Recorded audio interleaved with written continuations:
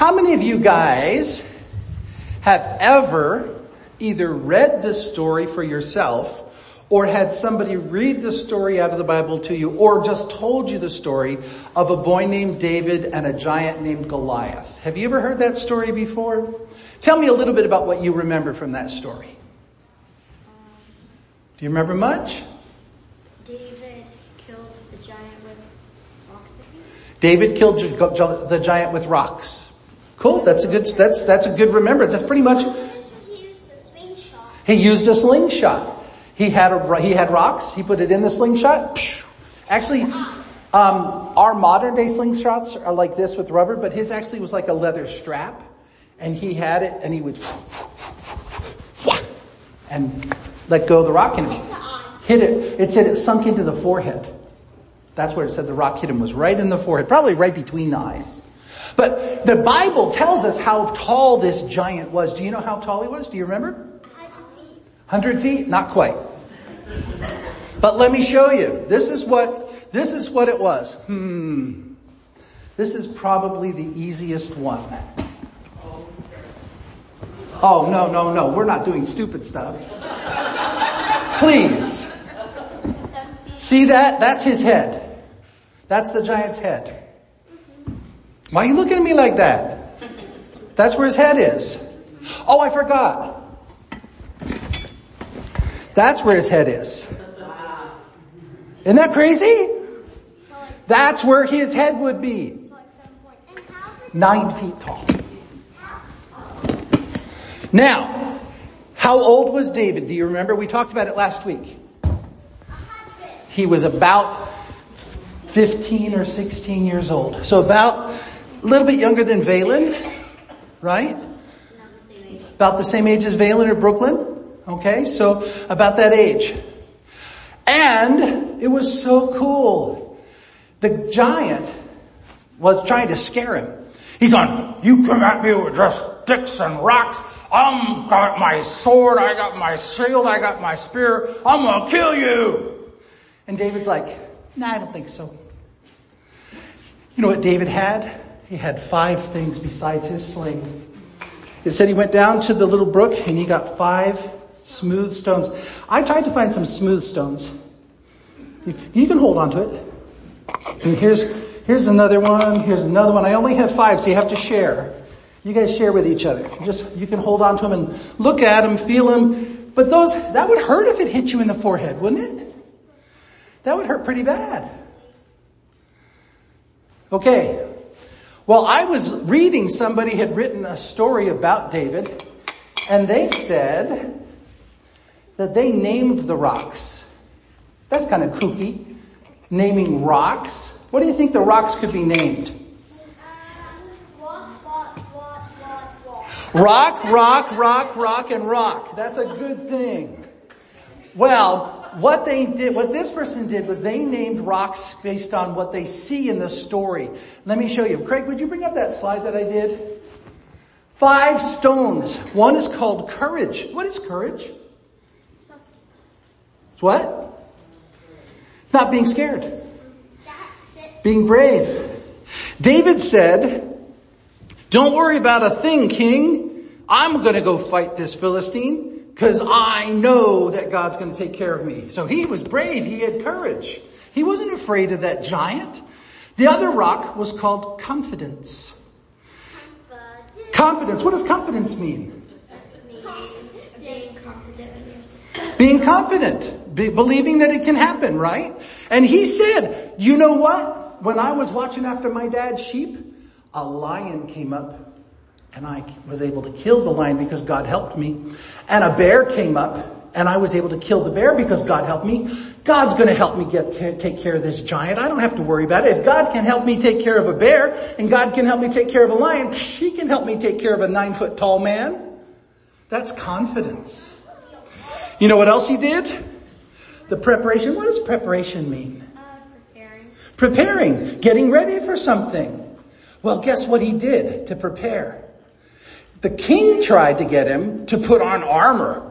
Remember the story from last week? They tried to put on armor and David tried to walk around. He was like, I can't use this. This makes it too hard for me to walk around. So he took all the armor off and just wore his regular clothes. But he didn't just go up to the giant trying to take care of him without getting something to prepare. What did he get? He prayed, definitely. He had practiced with the slingshot. And the Bible says he went down and got 5 stones.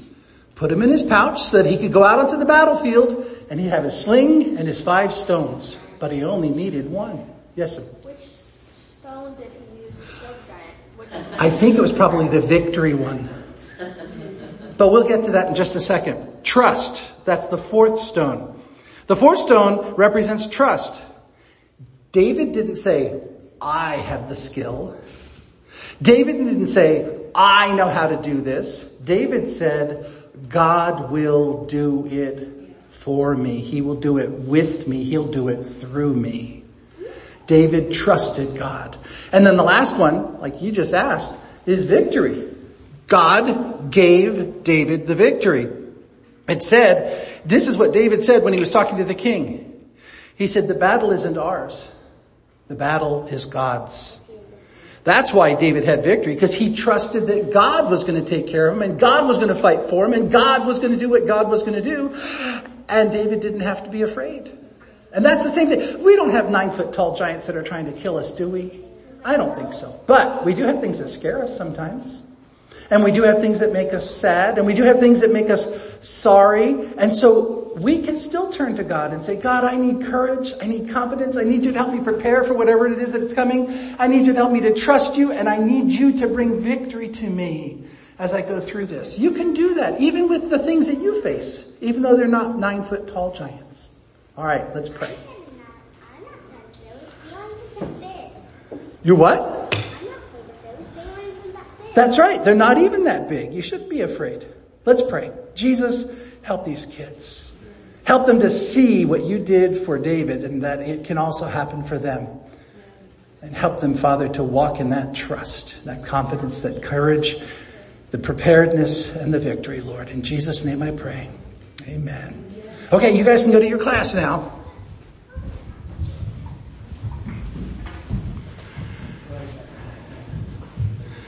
Rock, rock, rock, and rock. Those are the good names for the rock. Well, I just told the story so we don't have to read all of it, but open your Bibles to 1 Samuel chapter 17 because there are a couple of things I want you to read for yourself. No class. Sorry, forgot about that. My mistake. Okay, 1 Samuel chapter 17, verse 43. David has already met with the king. He's already told the king he can handle it. He's already told the king about how God would take care of him through it. And then he went and got the rocks. And then he had to actually go and do the battle. And when it happened that he did the battle, what happened? What did the Philistine Goliath say to David in verse 43? Somebody want to read that? 17:43. And the Philistine said to David, am I a dog that you come to me with sticks? And the Philistine cursed David by his gods. First, so the Philistine cursed David by the Philistines' gods. So he basically was saying, you think your God is all that? Let me tell you about my God. My God could whoop your God with one hand tied behind his back. My God could whoop your God with no hands. You know why Goliath would have to say his God could whoop our God with no hands? Because his God was Dagon. Oh. Anybody remember that story when we first started studying 1 Samuel? How the Philistines, of which Goliath was one, captured the Ark of the Covenant and they brought it into their temple of their god Dagon and set it up next to his statue. And what happened the next morning? The statue of Dagon was fall on the ground prostrate before the Ark of the Covenant.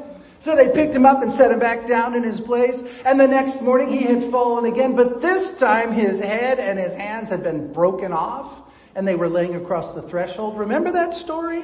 So Dagon, the god of the Philistines, is so powerful. He can fight David's God with no hands. Because he didn't have any more hands. Because they got broke off by the God of David. But see, he had hope in a false God. Hope in a God. Remember the woman speaking. She said, this world has named gods that have no eternal essence. They have put their hope and their trust and their faith in things that cannot provide for them. Goliath, this big guy, he was more convinced that he was big enough he could whoop anybody no matter what. He wasn't worried about what Dagon could do. But it was part of the culture for him to call down curses on his enemy through his gods. So it was appropriate then for David to respond the way he did. Because what did David say? David said, you come to me with a sword and with a spear and with a javelin. But I come to you in the name of the Lord of hosts, the God of the armies of Israel whom you have defied.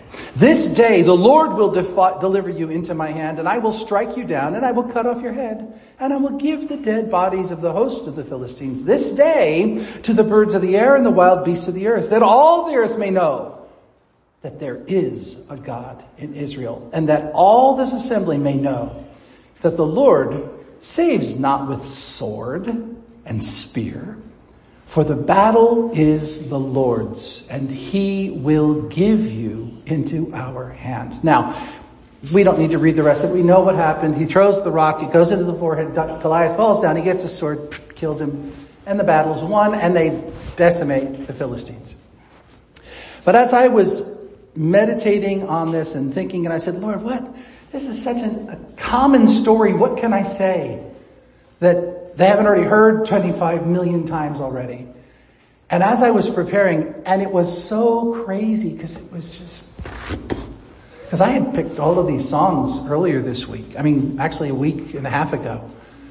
God whispered to me yesterday as I was going, God, what do I say? What do I say? He said, why did David say that he comes to Goliath in the name of the Lord?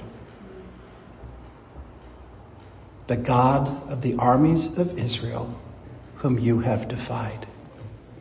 Why was that important? And if you go to the Hebrew, it says this word, the Lord of hosts. It's Jehovah Sabaoth. Now, Jehovah is our English way of doing Yahweh. If you remember back when God met with Moses at the burning bush, and Moses said, if they ask me who you are, what am I supposed to tell them? What is your name? And he said, tell them I am that I am. That's Yahweh. YHWH. It's a holy name. It's such a holy name that the Hebrew people don't even speak the name. It's interesting that we go, Jehovah Jireh, my provider, his grace is sufficient for me. Jehovah is a name that's supposed to be reverenced. Not that you can't sing about his name, not that you can't call out his name, but it should never be done glibly. Jehovah. Now, Jehovah in this particular case, it's Jehovah Saba or Sabaoth, which means the God of all of the host. It can be interpreted the God of all of the host of the armies of Israel. It can and is interpreted the God of all of the host of the armies of heaven. He is God Almighty. He is over everything. He is not just over everything. He has control of everything. He commands everything. Everything must submit to his will, to his command, to his word. If he declares it, it will happen. End of discussion. That's what Jehovah Sabaoth means. If you don't fully understand how you can put trust and hope in a name like that, let me move us now to 2 Kings. If you'll open up your Bibles and turn to 2 Kings chapter 6. And I'm going to read for us verses 8 through 23. 2 Kings chapter 6, verses 8 through 23, just to give you a little bit of background. This is a story about a prophet whose name is Elisha, not Elijah, but Elisha. And Elisha is the prophet over the nation of Israel. And at this time, the king of Syria has sent an army to attack the nation of Israel. So, verse 8 of chapter 6 of 2 Kings. Once, when the king of Syria was warring against Israel, he took counsel with his servants, saying, "At such and such a place shall be my camp." Now, stop there. What does it mean when he says he took counsel with his servants? What does that mean? They had a war council. They were in a tent somewhere or a private space and they were talking their war plans. The king said, "We're going to do this. This is what we're going to do. We're going to head here. We're going to do these things." It was a top secret meeting. It wasn't discussed publicly. But the man of God, Elisha, sent word to the king of Israel, "Beware that you don't go past this place, for the Syrians are going down there." How did he find out? The king of Israel sent to the place about which the man of God told him, and thus he used to warn him so that he saved himself there more than once or twice. So in other words, the king of Syria has a top secret meeting with his war council. They decide a plan of action trying to attack the Israelites. Elisha sends word to the king of Israel saying, "Don't go down there because the Syrians are about to blah, blah, blah, blah, blah." And the king takes the advice of Elisha, and then the plans of the king of Syria are thwarted, and the king, it says it happened 2 or 3 times, and the king is livid. And he says, "And the mind of the king of Syria was greatly troubled." Yeah, of course he was troubled because of this thing. And he called his servants and he said to them, "Will you not show me who of us is for the king of Israel?" What is he asking? He's saying, which one of you people snitched? Which one of you people are a spy? And they said, "None, my lord. But Elisha, the prophet who's in Israel, he keeps telling the king of Israel the words that you speak in your bedroom." And the king said, "Go and see where he is, that I may send and seize him." It was told him, "We found out, sir, he's in Dothan." So the king of Syria sent their horses and chariots and a great army, and they came by night, and they surrounded the city. And early in the morning, when the servant of the man of God went out from his tent, behold, an army with horses and chariots was all around the city. And the servant said, "Alas, my master, what shall we do?" And Elisha said to him, "Don't be afraid, for those who are with us are more than those who are with them." And then Elisha prayed and said, "Lord God, please open my servant's eyes that he may see." So the Lord opened the eyes of the young man, and he saw, and behold, the mountain was full of horses and chariots of fire all around Elisha. And when the Syrians came down against him, Elisha prayed to the Lord and said, "Please strike this people with blindness." And so God struck them with blindness in accordance with the prayer of Elisha. And Elisha said to them, "This is not the way." He said this to the Syrians who were blind. "This is not the city. Follow me. I'll bring you to the man whom you seek." And so he led them to Samaria. And as soon as they entered Samaria, Elisha said, "O Lord, open the eyes of these men that they may see." So the Lord opened their eyes, and they saw, and behold, they were in the midst of Samaria, not in Dothan where they had been. And as soon as the king of Israel saw them, he said to Elisha, "My father, shall I strike them down? Shall I strike them down?" He said, "No, you shall not strike them down. Would you strike down those whom you have taken captive with your sword and with your bow? No, set bread and water before them, that they may eat and drink and go to their master." So he prepared for them a great feast, and when they had eaten and drunk, he sent them away. And they went to their master. And the Syrians didn't come again on raids in the land of Israel.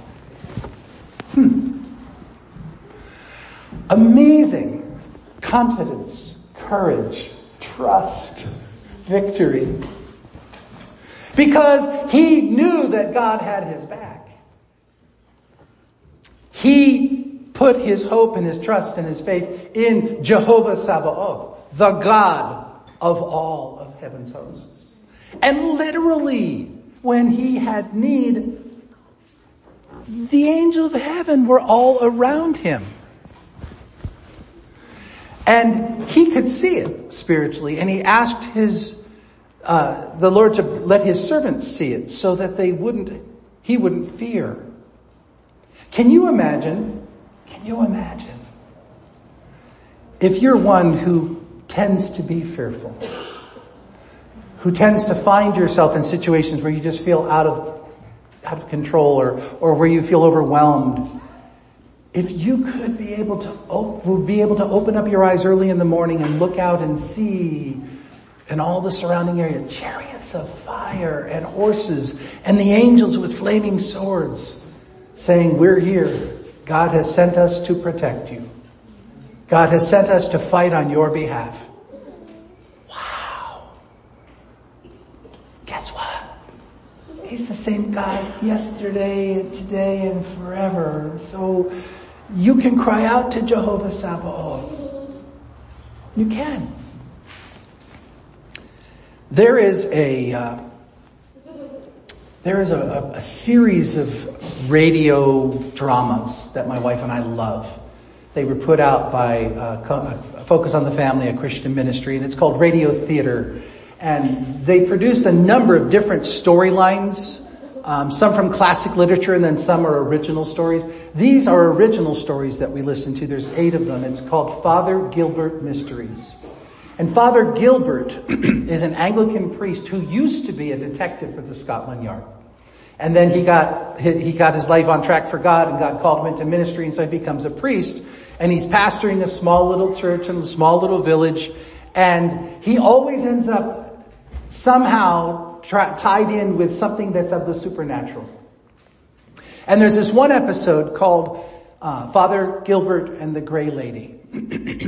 And the storyline goes a little bit like this. I'm not going to give you the whole story. We don't have time this morning. But the storyline goes like this. There has been a murder on an army base, and the chaplain of the army base contacts Father Gilbert because he's been told that Father Gilbert understands things of the supernatural and that Father Gilbert has a discerning mind and heart. And so he comes to Father Gilbert and he says, "I have something I need to share with you. Would you be willing to come out to the base and just interview this soldier who has been arrested for murdering his wife?" And so Father Gilbert's like, okay. So he goes and he's in the police station there with the chaplain and the police officer, and they're interviewing this man who has been arrested for murdering his wife. And as the story goes on, it turns out that this man has been visited in his dreams by a very beautiful woman who's dressed in old 1900s era clothing. And she has convinced this man in his dreams that she is his one true love, and that the woman that he's married to needs to be removed from them so that they can be together forever. And in a dream, he murders his wife while actually doing it in reality. And then Father Gilbert is like, what? What? And then it happens a second time. There's another soldier who also, same exact story. 2 separate people, 2 separate families, same exact story within the same few days.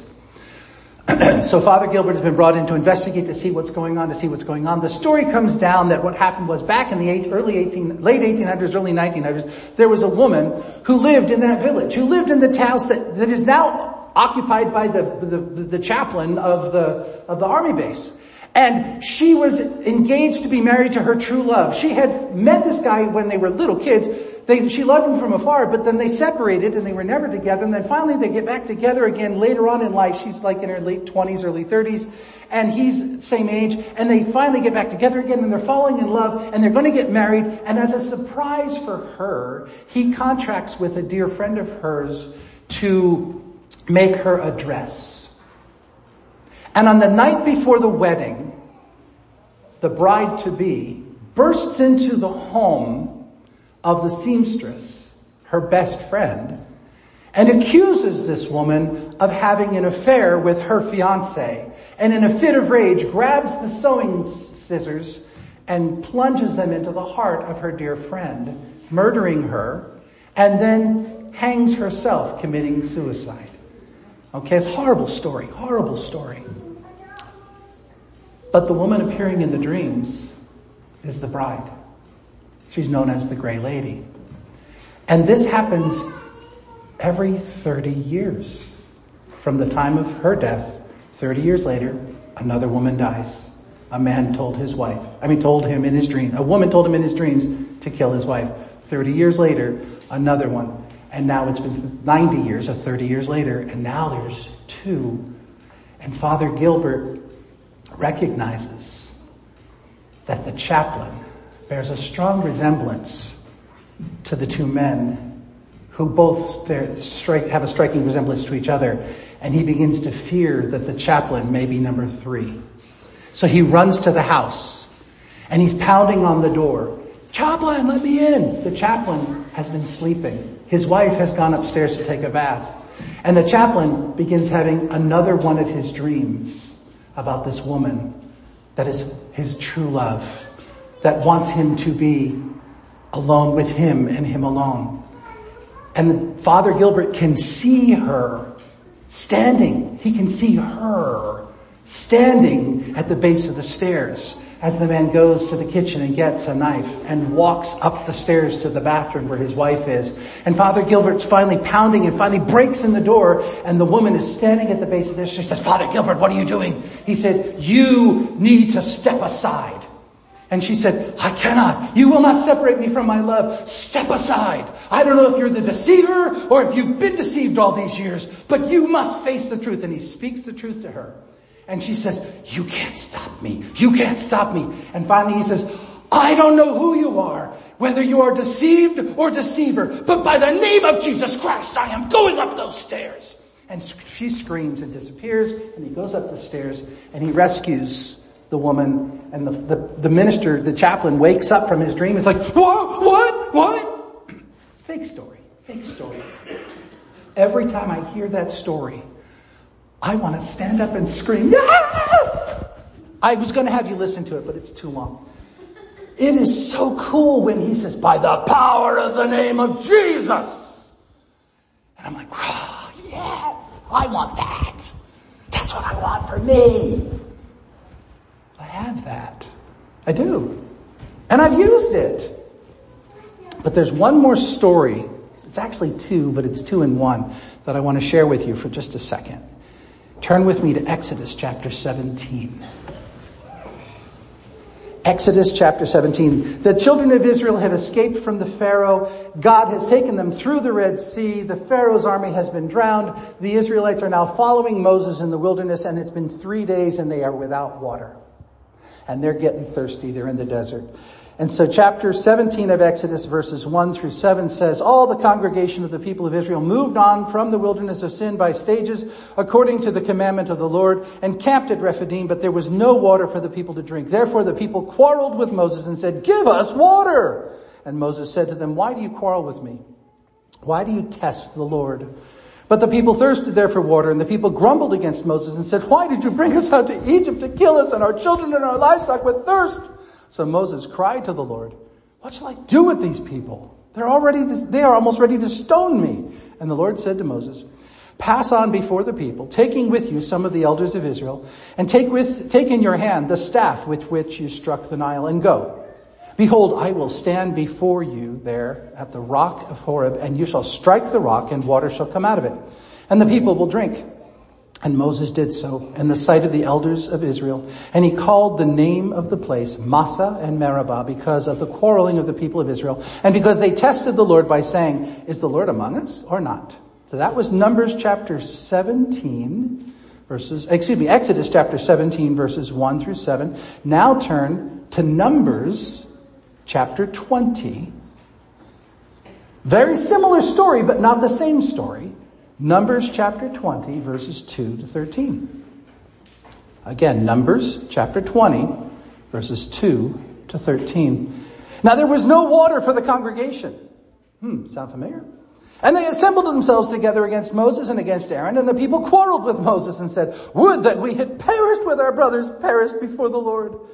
Why have you brought the assembly of the Lord into this wilderness that we should die here, both we and our cattle? Why have you made us come out of Egypt to bring us to this evil place? It is no place for grain or figs or pomegranates or vines, and there is no water to drink. And then Moses and Aaron went up from the presence of the assembly to the entrance of the tent of the meeting, and they fell on their faces. Exactly the same story. And the glory of the Lord appeared to them, and the Lord spoke to Moses saying, take the staff, assemble the congregation, you and Aaron, your brother, and tell the rock before their eyes to yield its water. So you shall bring water out of the rock for them and give drink to the congregation and their cattle. And Moses took the staff from before the Lord as he commanded him.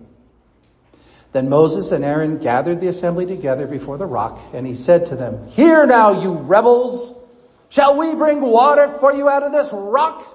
And Moses lifted up his hand and struck the rock with his staff twice, and water came out abundantly, and the congregation drank and their livestock. And the Lord said to Moses and Aaron, because you didn't believe in me to uphold me as holy in the eyes of the people of Israel, therefore you shall not bring this assembly into the land that I have given them. These are the waters of Meribah, where the people of Israel quarreled with the Lord, and through them he showed himself holy. Same, almost exact story. Almost exact. Go on before God. Oh God, what do we do? God says, take up the staff, walk through the people, bring the elders with you, go to the rock, hit the rock, bring the water. Everyone's happy. Same exact thing, except when Moses and Aaron stood at the rock, they said, you stiff-necked people, do we need to bring water for you again? Boom! There's your water. Where was the honoring of God and the honoring of his power and the right use of God's name? I would submit to you that that was taking the name of the Lord in vain by not declaring who was actually doing it. And see, what I wanted to say through these different stories, David had full trust. Bring that slide up with the rocks, please, Craig. David had full courage and confidence. He was prepared. He had spent time with God. He knew everything about how to do it. He trusted, and God gave him the victory. And in the same way, Moses received the same thing. God, I trust you. I have confidence. God gave him specific instructions. That was the preparation. And then finally, God brought the victory. And then the same thing happened with the second time at Meribah, where God, again, they went to God. They had trust in God. They had confidence that God could do it. They had the strength and conviction to go before God. They prepared. They did exactly what God had told them to do. They walked with the staff. They trusted God, and they got victory. But the problem was, they did it in a way that didn't bring honor and glory to God. They did not honor the name of God. In the same way, that Father Gilbert's story, he had the authority of Christ. He was covered under the blood of Christ. He had the authority to speak to darkness and command it to be gone there, that he could go do what he was needing to do. But I would submit to you that it had a lot to do with his heart before God in the way that he did what he did. Because had he gone in there with like, I'm all that and a bag of chips, because I am the servant of the Lord. I'm a priest. I know how to do this. I deal with scientific and supernatural stuff all the time. I deal with all this kind of stuff all the time. So listen to me. That's not how great victories are won. Great victories are won by saying, oh God, oh God, I am facing a giant right now. This is beyond anything that I know how to do. And I know I have your authority. And I know the blood of Christ covers me. And I know that the Holy Spirit will speak through me when I go to speak. And I know that I can walk in confidence. But God, I don't want to do anything that would violate you, that would dishonor you, that would make people think about any other name but yours. See, the world out there that we deal with on a regular basis, they have already put their hope and their faith and their trust in psychology and finances and education and whatever. We're the ones who have the truth. If you put your hope and your faith and the trust in the name of the Lord God, anything is possible. Because we serve Jehovah Sabaoth, the God who is in control of everything. But we need to be careful that we never allow ourselves to be arrogant or cocky. Because the victory will still come, but the blessing might not. God's still going to get God's will done. Well, I can go back and point to a lot of different stories in the Bible about that. God can still get his will done, but you may not get the blessing. It all has to do with you and how you walk through this. Let's pray. Father, I praise you for this story. And I ask God, if there's anything that was of me that would fall aside, I don't want to be remembered for anything. But if there is anything here that is of you, I pray that it would be lasting. That these people would take it with them and that you would bring it back to their memories through the days. And that you would give them opportunity in the very near future, Father, to prove that your name is power. In Jesus' name I pray. Amen.